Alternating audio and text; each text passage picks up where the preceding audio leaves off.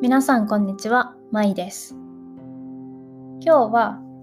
そもそも武士道って何っていうところを少しお話ししたいと思います。全部話そうとするとすごく何時間もかかっちゃうので、これが核心なんじゃないかと思うところをお話しします。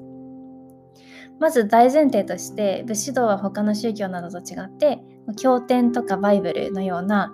武士道とはこれですという教科書はありません。もちろん吉田松陰とか新渡戸稲造が書籍にしたり手紙にしたりして残している武士の在り方みたいなものはあるんですけれども、古事記とかそういうように武士道っていうバイブルがあるわけではありません。そしてこれからお話しするものは2021年に生きる女性の私、舞が武士道をテーマにした本とか物語とかを読み、自分の人生を振り返り、武士道ってこういうことなんじゃないかなと思うところをお話ししています。タイトルにあるように、私は武士道とは先人たちの物語だと思います。魂を伝える物語です。そしてその物語はこうあらなくてはならないという形は決まっていません。武士道はおそらく鎌倉時代あたり、武士が台頭してきた時代あたりにその考えの土台ができて、時代とともに神道とか仏教、儒教の影響を受けながら形成されていった平和を求める侍としてのあり方を人々が物語などを通して語り継いだものです。地球上のどの国でもどの地域でも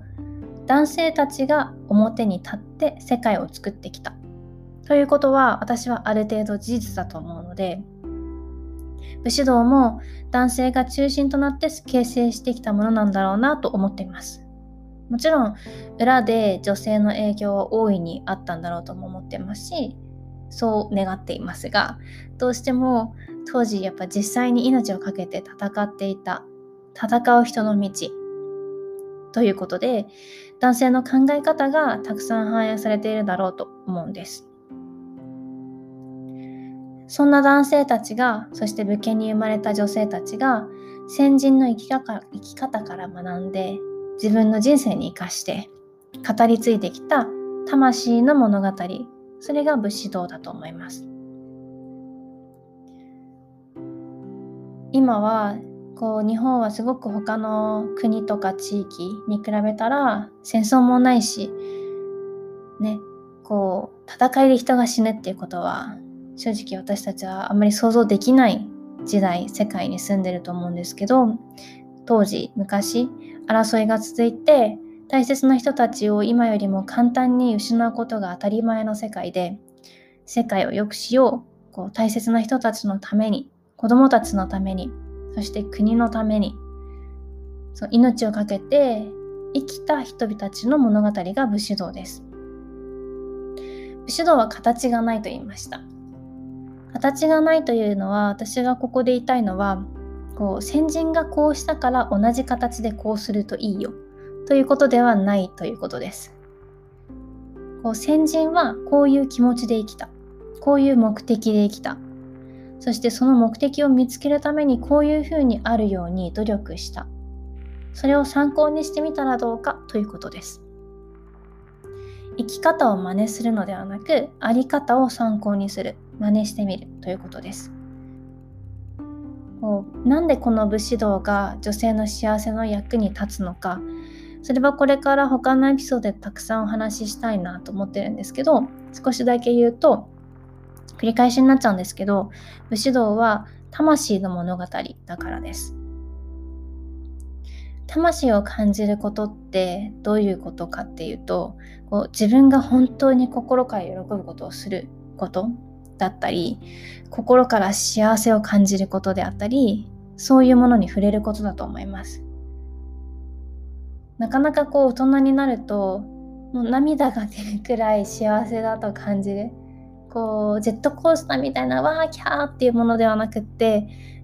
じわーっと心が温まるようなそういうものに触れることってなかなか意識しないと難しくなっちゃうんですけど、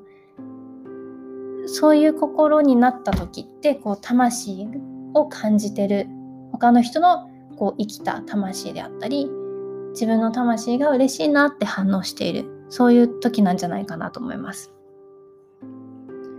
今の時代、選択肢が増えて自由になりました。いろんなことの境界線がなくなって幸せの形が変わりました。個人の幸せが重要視されるようになりました。